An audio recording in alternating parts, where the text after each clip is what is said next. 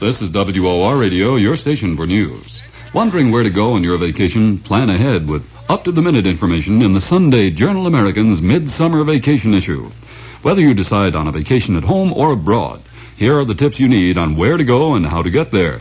See the resort and travel pages in Sunday's Journal-American. WOR AM and FM, New York. When it comes to covering political conventions, there's more going on than meets the eye.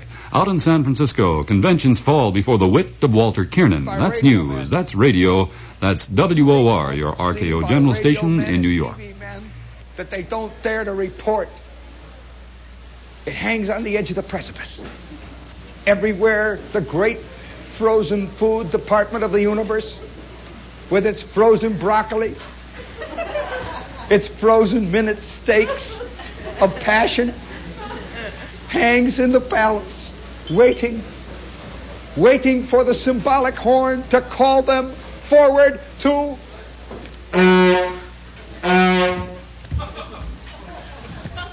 once more, Marty.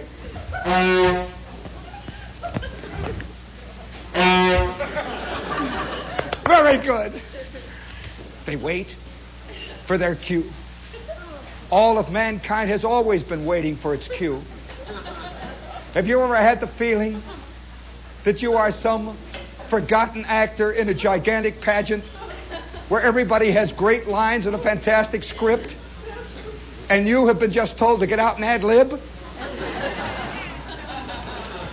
And they say ad-lib on cue, and then they forget to tell you what the cue is? And it seems that all the rest of them got the cue. You know, there was a point in time when Robert Moses was just a little baby. A little tiny baby, a little 7.5-pound bit of human flotsam floating on the great sea of life. And around him, growing up at the same time, were thousands of little bits of human flotsam. He got the cue.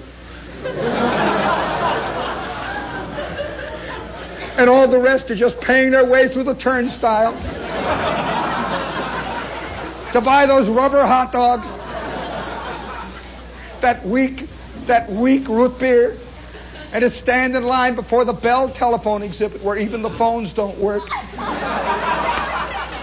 Yeah, did I tell you that I stood in line? I finally got in there, and they had this big thing about phones, and it says, pick up a phone and hear the story of Bell telephone service. And I picked up the phone, and it wasn't working. I'm serious, and there was a little sign. It was temporarily out of order. Wait till they hang that sign on the earth. All right, gang, here comes your cue. Excelsior, you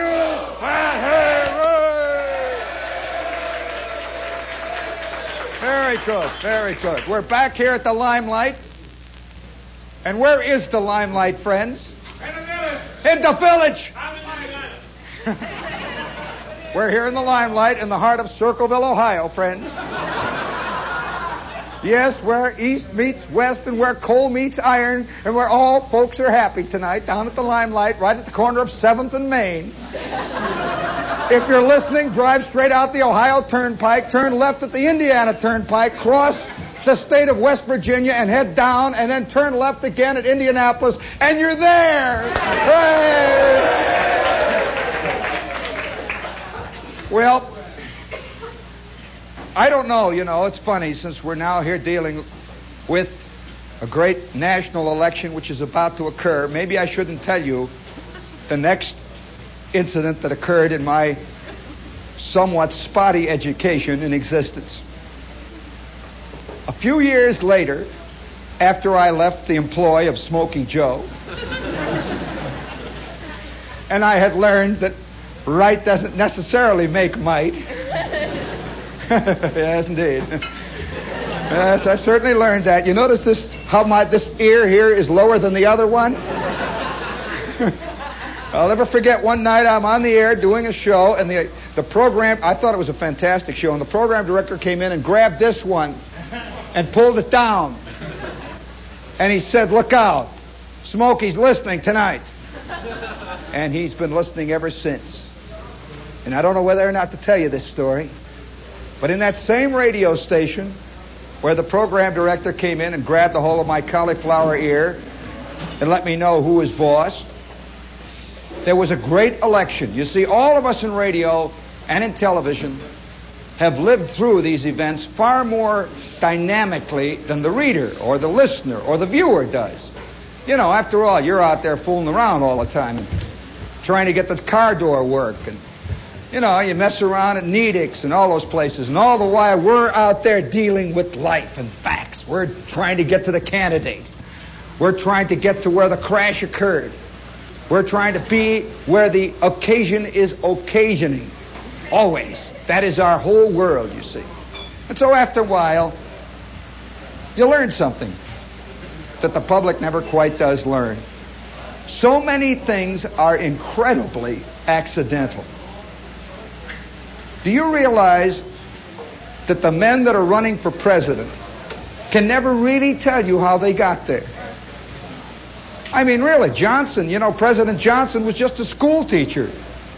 I mean, he's down there trying to teach algebra to a bunch of knuckleheads. And a whole lot of little things fit together, and the next thing you know, he's the president. That is a fantastic thing. I mean, one of the leading candidates was operating a dry goods department in a big store. And the next thing you know, millions of people are listening to him. Goldwater. Oh, really? I'm serious. And suddenly he becomes a man who seems to know all about the world. A whole series of fantastic accidents go together. We all start out, you know, kind of fat and full. All babies are fat, you know. Fat and rubbery. And, you know, kind of wet. And squishy. Smelly. And life consists, and this is something nobody wants to believe, really. It consists of a whole series of inexplicable accidents that lead finally, inevitably, to wherever you happen to be at this instant. Now, you don't know what accidents are going to occur to you between now and the next 2 weeks that will lead you where. What brought you here, you know? A whole bunch of funny little things. You could have been at Sardi's, where it's really happening. Look at you. I could have been on the Tonight Show. I could have been born Johnny Carson with talent.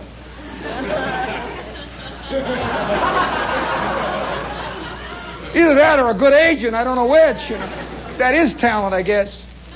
But look at, here I am down here deep in the bowels of Greenwich Village.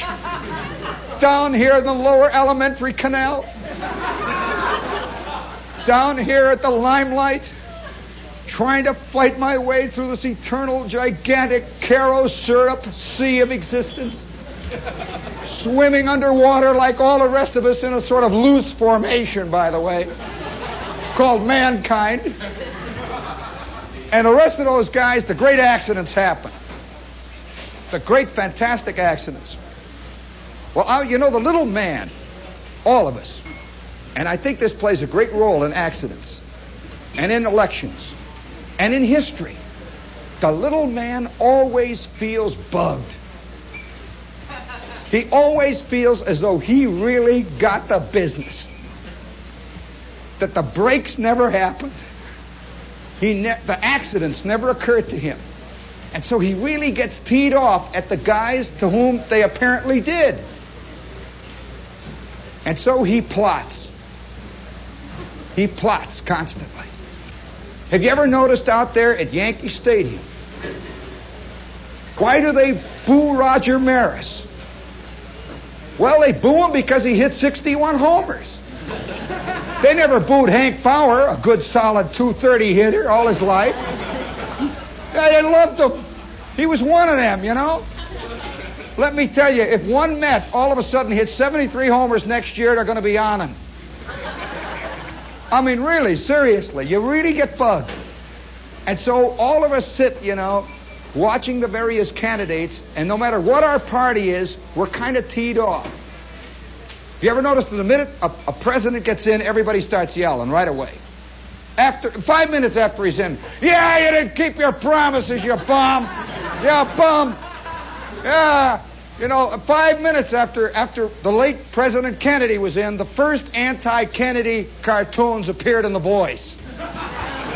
5 minutes. He just raised his hand, put it down, and they're writing already, you know. And you know, another thing, too, I suspect that the largest percentage of people always feel guilty as though they feel they don't deserve the breaks. The average guy feels, I'm rotten, I shouldn't get the breaks. Although he pretends, you know. He really does. He pretends that isn't so. Then there is a second group who feels it is a pure, beautiful group to whom the breaks should have happened. These are the guiltless. These are the people who feel absolutely no guilt at all. And they become liberals, usually. Boy, oh boy, each one of them thinks secretly that he should have been president. By the way, I'm a liberal. Just to make sure that you know where I stand, you know. The minute you make a crack about a liberal, everybody says, uh-oh, a John Bircher. You know, it's a fascinating problem.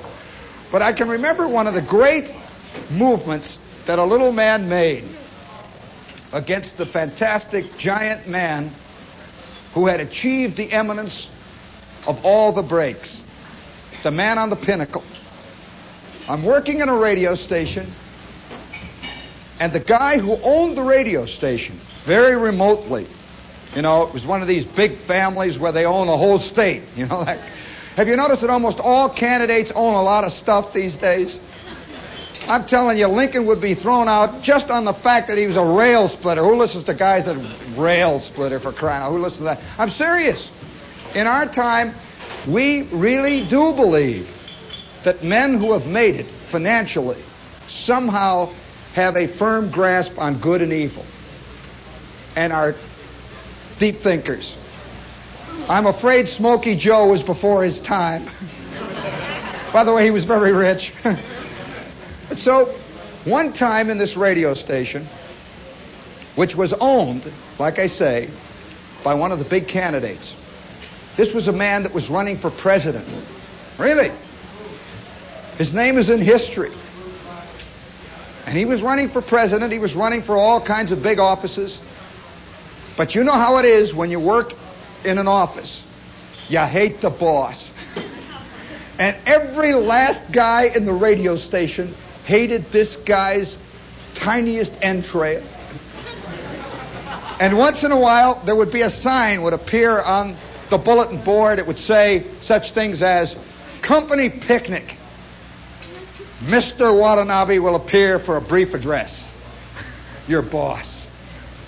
And all the while, we're down in the salt mine slaving and picking away and chopping at the coal, making it possible for him to go on. And there was a slow building up of hate. Not really hate, kind of resentment. You know how most of us feel. We've got it. But very few of us can ever do anything about it except to walk around and say, that bum. Hey, by the way, I wonder how many people pretend that they're going to vote for one guy, and when they get in that thing, you know, with the curtain, they...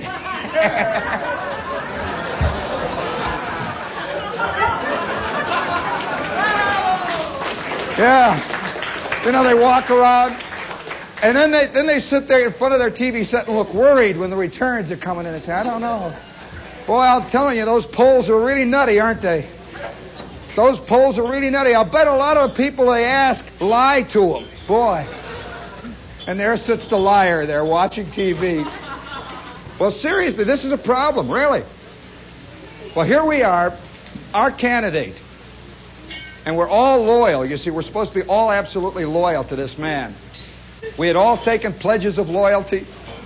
We all had that proper scrubbed look on our face, you know, when the boss is up. And I'll never forget the day the boss came in and he said, men, he said, you realize that we're on the eve of a very important election. And we're all one happy family here. And when I get elected, it's all of you getting elected. It's all the things that we stand for, you and me. We're all sitting there. We remember the 8 last strikes where nobody got a cent raise. They took the water cooler out, you know. Believe me, it's these issues that settle whole world issues. You say, yeah. Yes, sir. Yes, sir. And he says, now I'm going out to get elected, I hope. And I want to know that all of my men My men who've been with me since I was a little man are still with me. Right, men? Give me a cheer. You'll hear how it sounds. Hooray! Isn't that a sincere cheer? Well, anyway, we walked out, and that was the end of that. Now, he broadcast his speeches through a network that was connecting the entire Midwest. And these speeches were fed to the big national hookups, NBC, CBS. Perhaps you don't know that some little radio station way out in the hinterlands is feeding to the entire nation the speech by Mr. Goldwater or Mr. Scranton, Mr. Johnson, 2 little local announcers and 1 little local engineer, right, Tony, are sitting way down there at the base of it all. Now, you kind of think, I suppose, that it's NBC or CBS. No, there are 2 little guys sitting in the corner just like this. Sneaky little guys. Well, if Tony is feeding this, you see, notice Tony is picking this up here. He's feeding it back to the studio. I'm going to explain this to you technically. We feed the remote back to the studio, and at the studio, there is another innocent guy sitting by a control board. Who is it, Tony? Who? Matt Bayless. Pat? Matt. Oh, yeah, Matt's down there. Well, he's not so innocent. I know him. Very bad man. I don't know whether this is getting out or not tonight. And he then feeds it out to the transmitter. See, there's just a couple of guys. The public never sees them. And they got sitting next to them these things right here. See, that's a turntable. Sitting right there. It looks very innocent, doesn't it?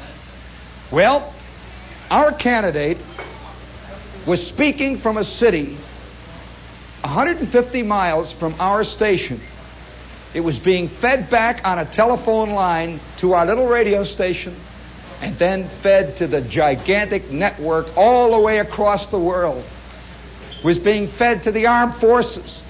They bought the whole world that night. They had. It was the big radio broadcast.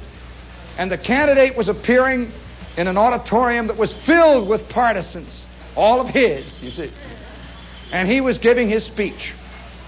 And we're sitting back in the control room 200 miles away. We're not hearing a great man of history. We're hearing the guy that took the water cooler out. And did that stuff with the vacation schedule. And so we're sitting there, and he says, I'm here tonight, and he had this nice, dry voice of a man of reason and intellect. I'm here tonight speaking on the eve of a great election as a simple American who wants to see that justice and freedom exists for all men. And we can think of that water cooler. Justice and freedom, he knows about it. Justice and freedom. And with that, there was a fantastic, hooray! The crowd is cheering. Whoa! And we're sitting there, listen to those guys. Listen to those nuts. Cheering that guy, that idiot. Hooray! They cheer. And all of a sudden, my engineer gets up all by himself. He walks into the next room where we had a great big file cabinet full of transcriptions. He pulls one out, and there they are all lined up. It says, angry crowd, automobile accident. I'm telling you, this is what he did. And so he takes one big transcription out of our sound effects library, and he lays it on the table. And he just sits there. And the great man went on.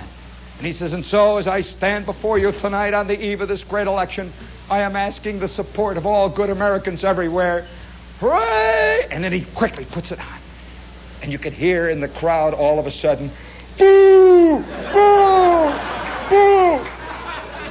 He had put a record on that was labeled 600 Angry Revolutionaries Attacking the Palace.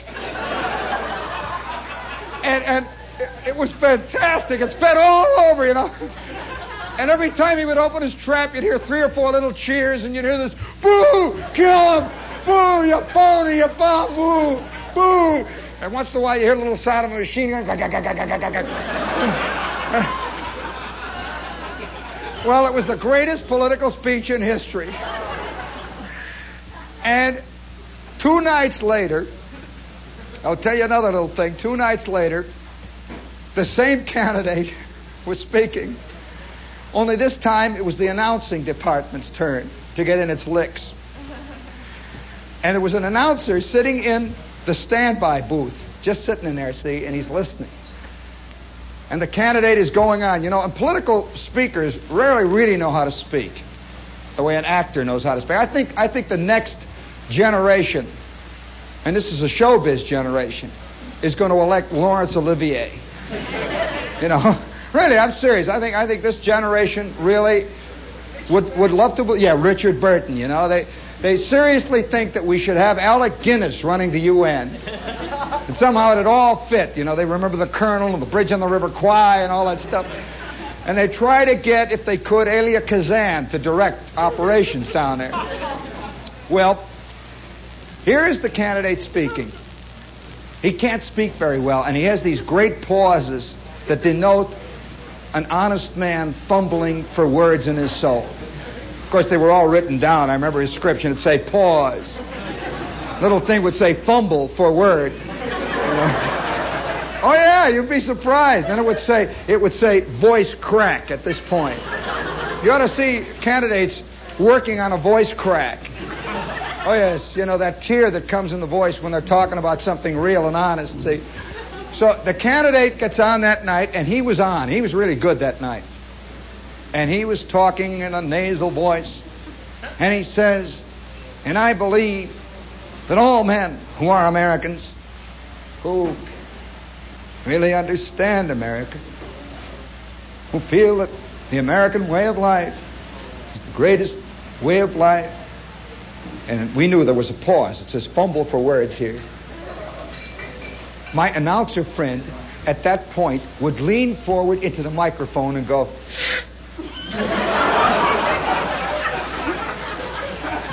fed all over the world, a big juicy sniff.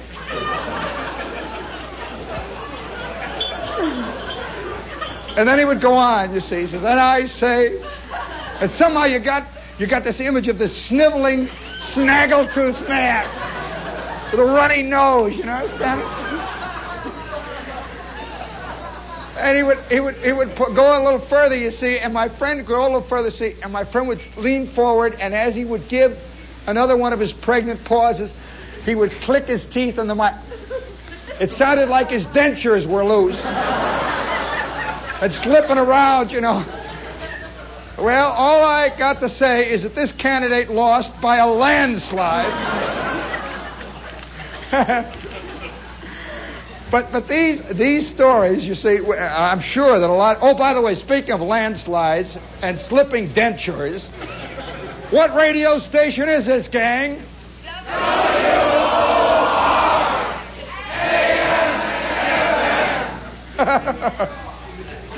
Yes, and I wonder what the announcer back at the studio is doing right now. In what town? New Rochelle. All right. Now, the point that I want to make here is that elections swing on things as simple as that.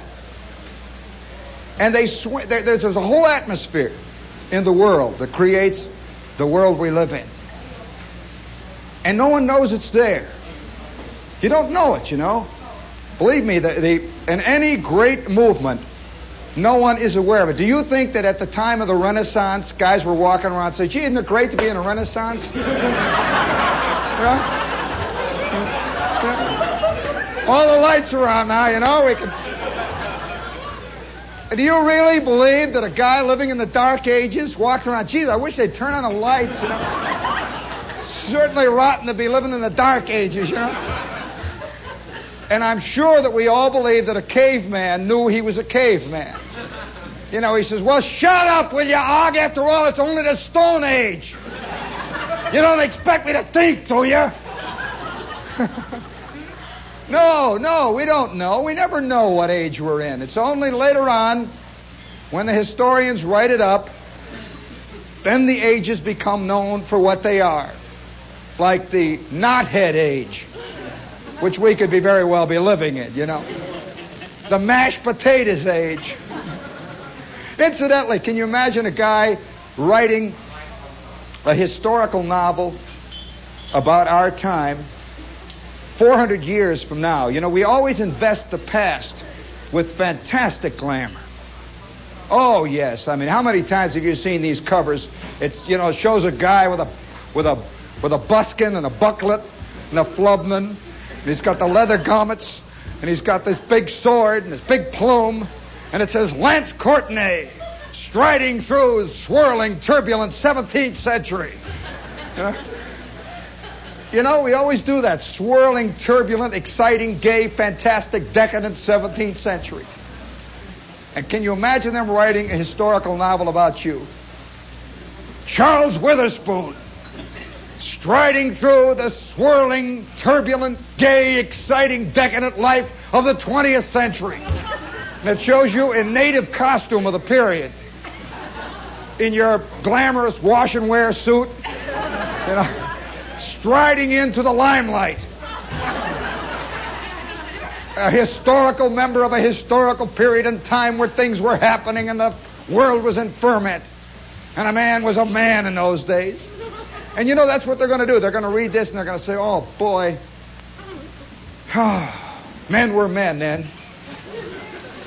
Somehow we're going to have to hide the truth from them, you know. Have you been out here on Greenwich lately, friends?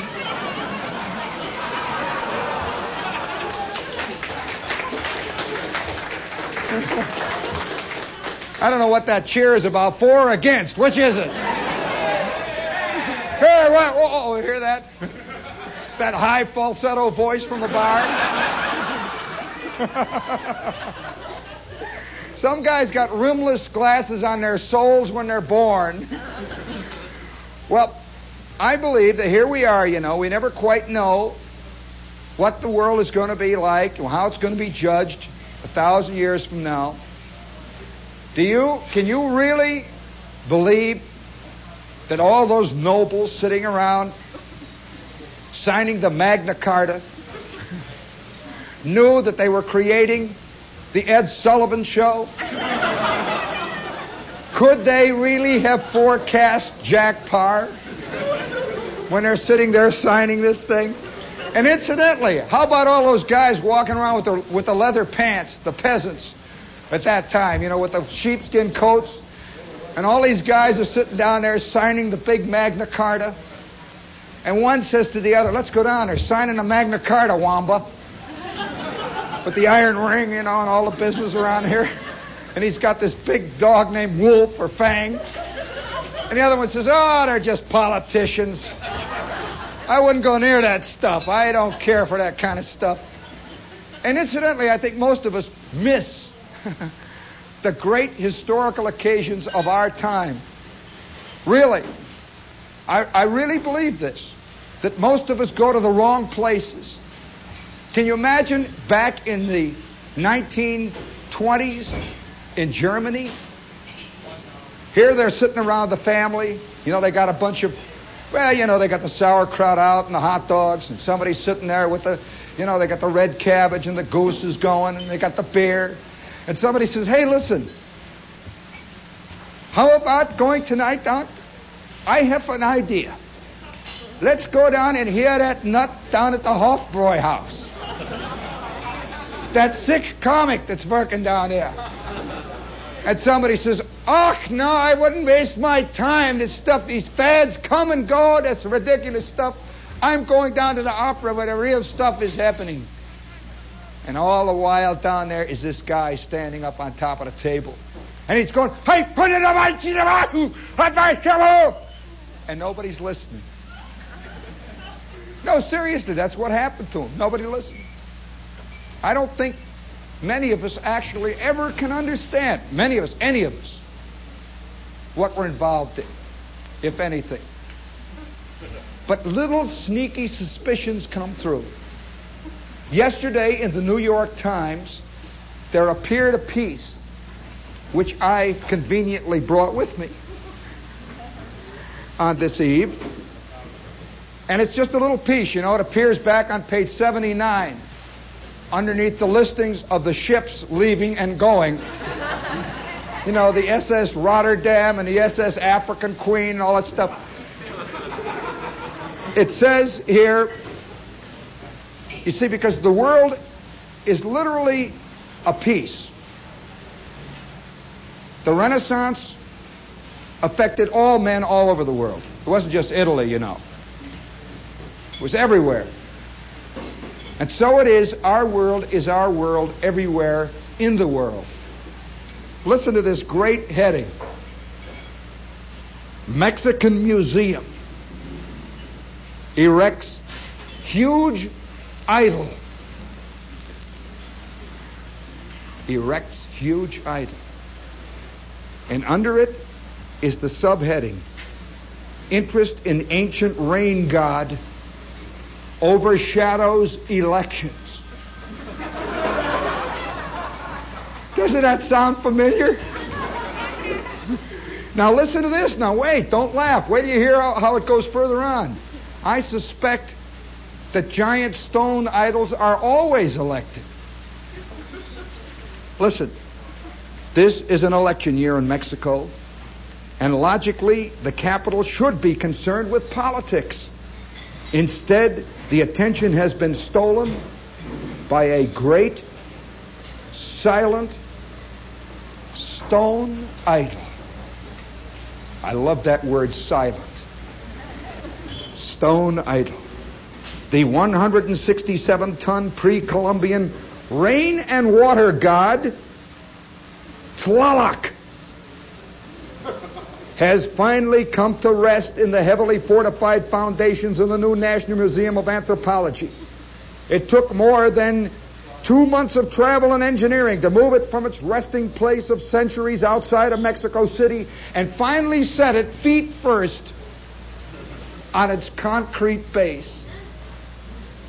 How many centuries it had rested lying on its back, no one knows. Just laying there, looking up at the sky, a great stone idol. It could go back to at least the 3rd or 4th century, before Christ, and possibly further. On the night the rain god reached Mexico City, the capital was inundated with the heaviest cloudburst recorded in years. Put that in your cynical pipe and smoke it. And they tell you not to worship idols, huh? Aha. Maybe you've been getting the wrong word. Wise guys. Since then, storms and enormous squalls have been daily occurrences. Yeah. Great amount of newsprint has been used up in the press explaining the phenomenon, or in the case of wise guy cartoonists and columnists, having a circus with the ancient god. Isn't that so like man? Really? I wonder how many disbelievers are in the crowd here tonight who say, oh, come on, I don't believe in that stuff. What would we do if 15 minutes after we leave the limelight, a gigantic male fist came out of the cloud bearing thunderbolts and destroyed Darien? Boom! As a starter. Wouldn't that be a great news item for Lyle Van on the human side of the news? Tonight, a great male fist came out of the clouds and destroyed Darien. And now the weather. The stock market continued uneven today. Now, we laugh at this sort of thing. The ancient Greeks were forever looking up and seeing giant chariots crossing the sky. Now, this is a Saturday night, It's a nervous night, Saturday. Oh, yeah. There's plenty of plans in this crowd tonight. There's a lot of nervousness about it, too, I might add. Yeah. Tomorrow is Sunday. There's going to be a lot of guys laying on their backs out there just flat out on Jones Beach looking up at the sky. You know, the sand is there in the ocean. Everything's under control. They got the little transistor radio there, and they're listening to the Yankees belt somebody out at the stadium, and Mel Allen is talking away there. And all the Ballantine men. Have you seen those Ballantine commercials with those nutty people on those picnics and that? Did you ever see a more manic crowd? Sitting there swilling the beer down and run. Hey, did you see those two guys? You ever see those two guys in that commercial where one guy runs into the water and throws the beer can to the other guy running out of the water? You ought to try that sometime. You know, they rehearsed that for over 7 weeks before it worked. Well, here he is. He's lying out there, you know, and there's 18,000 people all flat out, laying there. Millions. There's a whole crowd down at Coney Island. There's a whole crowd laying outside of the Oak Street Beach in Chicago. There's a bunch of guys at Malibu Beach. Everybody's flat out, looking up into the sky. It's Sunday. When all of a sudden, out of the east, there appears a faint cloud. A cloud that sparkles. There's a few little trailing, wisping, swirling shreds of smoke. And somebody laying there just notices. It's a jet. His eyes go. He looks up again. Looks again.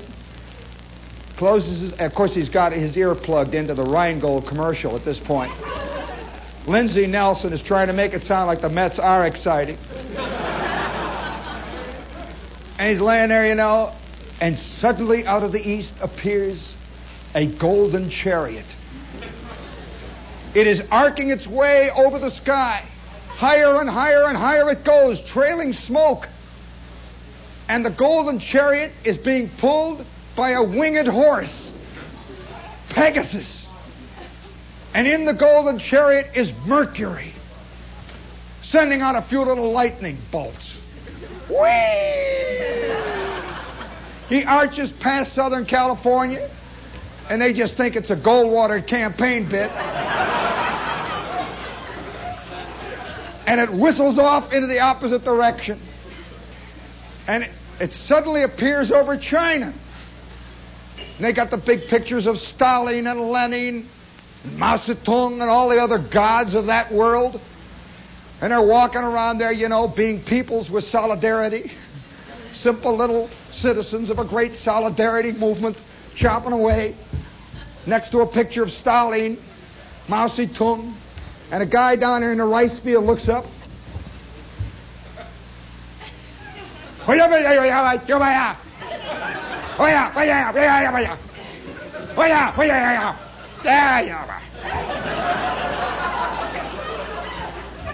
arching over, going, swishing towards India is a great golden chariot bearing Mercury, the winged god. You ever seen pictures of Mercury? Have you ever seen it? There speaks a true American. He says on a hubcap. I'll never forget in my high school when we were studying American history, poor old Mr. Matson one day brought up the subject of a great American Indian, Pontiac. And all the Ford fans got mad in the crowd, you know. They wanted equal time right away. That's fascinating. Yes, on a hubcap, Mercury. He's got wings on his head, you know. And he's sailing across the sky, and he finally arrives over Russia. And there, on a great podium in the Kremlin, Khrushchev is striding about. And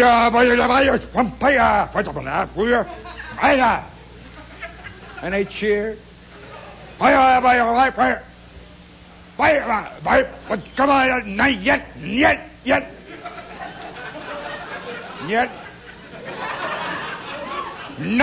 on, not yet.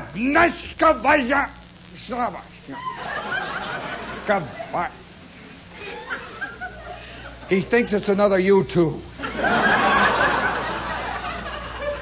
And you know what's so... You can see the little Russian anti-aircraft goes ping, ping, ping, ping. And Mercury is catching them like ping pong balls and throwing them up. You know, playing, juggling with the rockets. And it disappears into the night. And the world sits, mulling it over. What would the New York Times say? How would they handle this? Would they blame DeSapio? Or Buckley of the Bronx? How would the Chicago Tribune deal with this? New York and the un-American UN, in a cheap, rotten trick, sent over the Oak Street beach yesterday afternoon? Yes. That's what this stone idol is about. Do you want to hear the rest of it? It goes... All right, just be quiet, son. You'll hear it. Listen carefully here. Yes, it is a good conversation piece which extends to all sectors of the population. While the scientists are gravely discussing its origin, the man on the street has been arguing that the monolith should never have been put on its feet. Never thought of that side of it, did you? He was okay while he was laying down. Just stand him on his feet and bring him into town and put him on a podium and look out. There's interesting parallels here. It says he's arguing that maybe they ought to take it back out of town and restore him to his original prone condition. There is another group that argues that this could even be more dangerous. Now, wait a minute. This is the 20th century. These are not... Your laugh. Listen to them laugh. Ha, ha, ha, ha.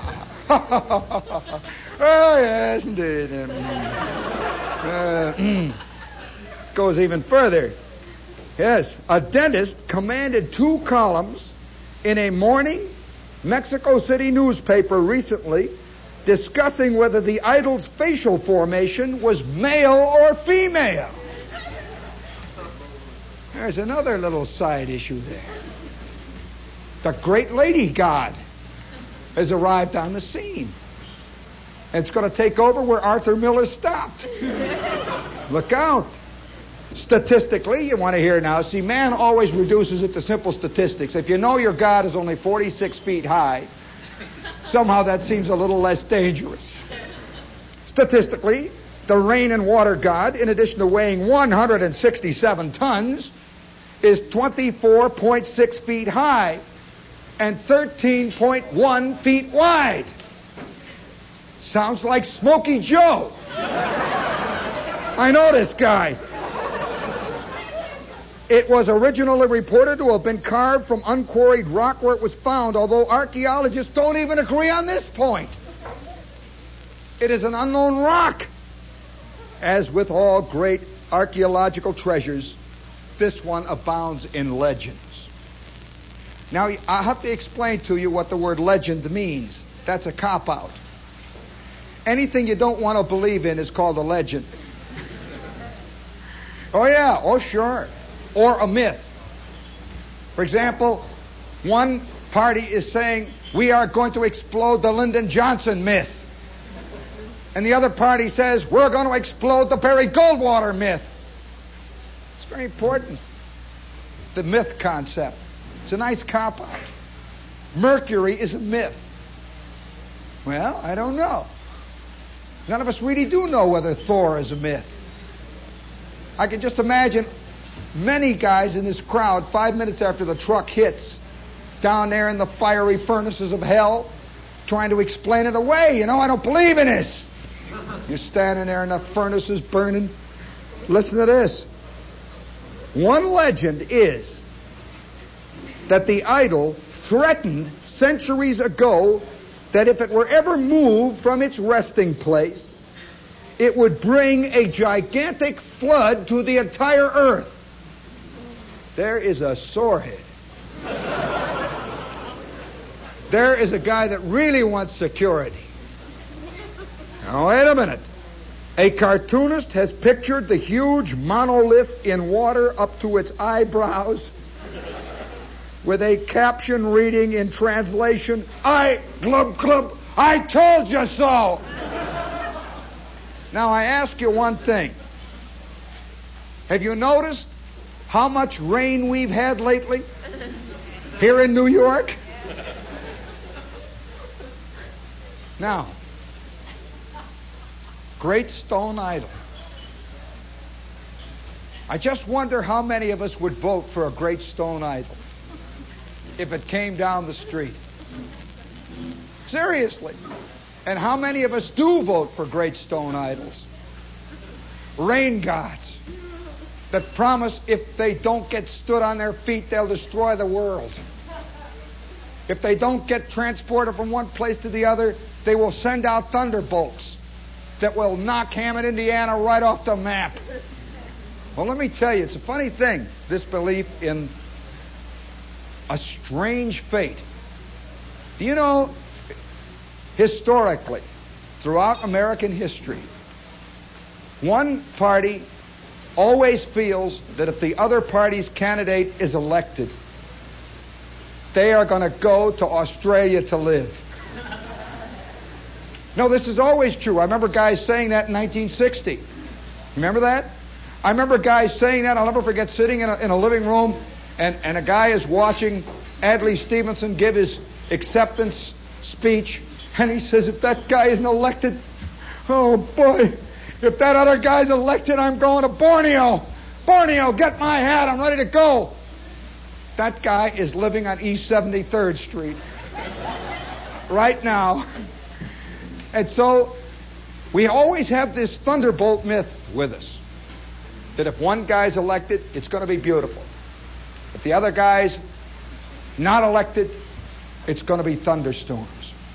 How many of you remember the first election you ever voted in? The first one. I mean, national presidential election. Well, I can remember my first election. I'm a kid, see? And I go into the Army. And I'm underage, very definitely underage, for everything. Which I found out later. I was definitely underage. You know? I mean, Hershey candy bars were very strong stuff. You know? And the next thing you know, you're in the Army, and you find out there's a lot of guys doing a lot of stuff that, you know, you only read about or heard about in rotten books, you know, and all kinds of things. And you're in for a while, and you have a sense of being detached from the world. In the Army, you do. You're detached. You have no connection with the newspapers. You read stories of people. There's always a bunch of nice, friendly people who send you the hometown newspaper. You know? And it says, White Sox drop pair to Senators. Well, you know, nothing's changed. But you read this, and it's like you're reading the news from Saturn. And no connection with the first sergeant down there, you know? No connection at all with the OD. No connection with the supply room down there. Nothing. Your whole world is contained, you see. And they begin then to send me newspapers about the election. There's a big thing going on. And the president was campaigning. And now remember, he was the president of the world that all of us had known. It was our world, you know. This was the only world we knew. He was the president. And this other guy was running. And so guys are walking around, you know, and they're saying things like, gee, you know, once in a while somebody would say something about the election. And nobody really wanted to talk about it. Because it seemed like if this election was lost, thunderbolts would come down and destroy the day room. Yeah. Or a Panzer division would arrive or something, you know, someplace. And so everybody's walking around. And then Yank magazine. Do any of you remember Yank magazine? What a paper. Gee, it was a wild paper. They had some great cartoons. I'll never forget one cartoon, the Sad Sack. Do you remember Sad Sack laying in his bunk? In one cartoon, he's laying there, and all of a sudden you see this big smile on his face. He's laying there for about a minute and a half, all three little strips, you know, he's grinning. All of a sudden he jumps up and he's putting on his shoes. He puts on his coat, and he's running down the street, and he gets to this place where they got a green light. It says 2 hours. He just made it. And it was called The Dream. Yeah, you better explain that to her on the way out. Well, this was the kind of paper it was. And then they had an editorial, and it said the GIs in the Army would be allowed to vote. And I had just made it. Just made it. My first election. It said ballots will be distributed by mail and will be sent to the day rooms and to the last command of wherever the armed forces member was stationed. It said, and it went on further, do you remember it? It said that they will take the age and all the statistics from the draft records, and every guy over voting age would get one of these things. And almost every guy I knew had been like 8 years old when he went in the Army, you know. And now all of a sudden here he is. You know, you don't think of yourself as voting age or anything. I suppose when you're a civilian you do. When you're in the Army, you're just in the Army. Everybody's the same age in the Army. They're just all soldiers, you know, all here. And so we began to walk around thinking about this. And then the big day arrived. The first sergeant blew the whistle, and everybody fell out. And the captain is standing up there, and he says, "Men, I suppose you think you've been called out here on some kind of a detail." Yeah. I mean, this was bad news right away. "We have just received the ballots for the presidential election. I hope you guys know what this means. You are all Americans. You have a responsibility to vote. And I'm not going to tell you how to vote. You hear? And I don't want nobody to say later, I told you how to vote." He's got these two big silver bars. "However,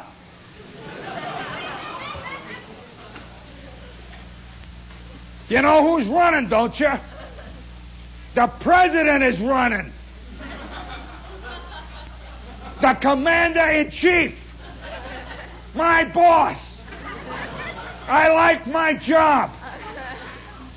You like your job, huh?" Well, let me tell you, everybody in the Army knew, no matter how rotten his job was, there were 50 worse. So when you're knee-deep in the grease pits, your 18th day on KP, you know that there is one step lower. You don't know where it is. You know it. Guys would cling to the worst stuff. All right, now, you got a responsibility to think about this election. Now, Sergeant Scranlon is going to be in the day room to answer any questions about the election campaign. He's going to answer any questions about any political ideas that you may be unclear on. Sergeant Scanlon, by the way, spent all of his time telling us the nomenclature of the M1. He had it all down. He's got this bull neck, and these thick glasses that look like the back ends of these ever-ready spotlights.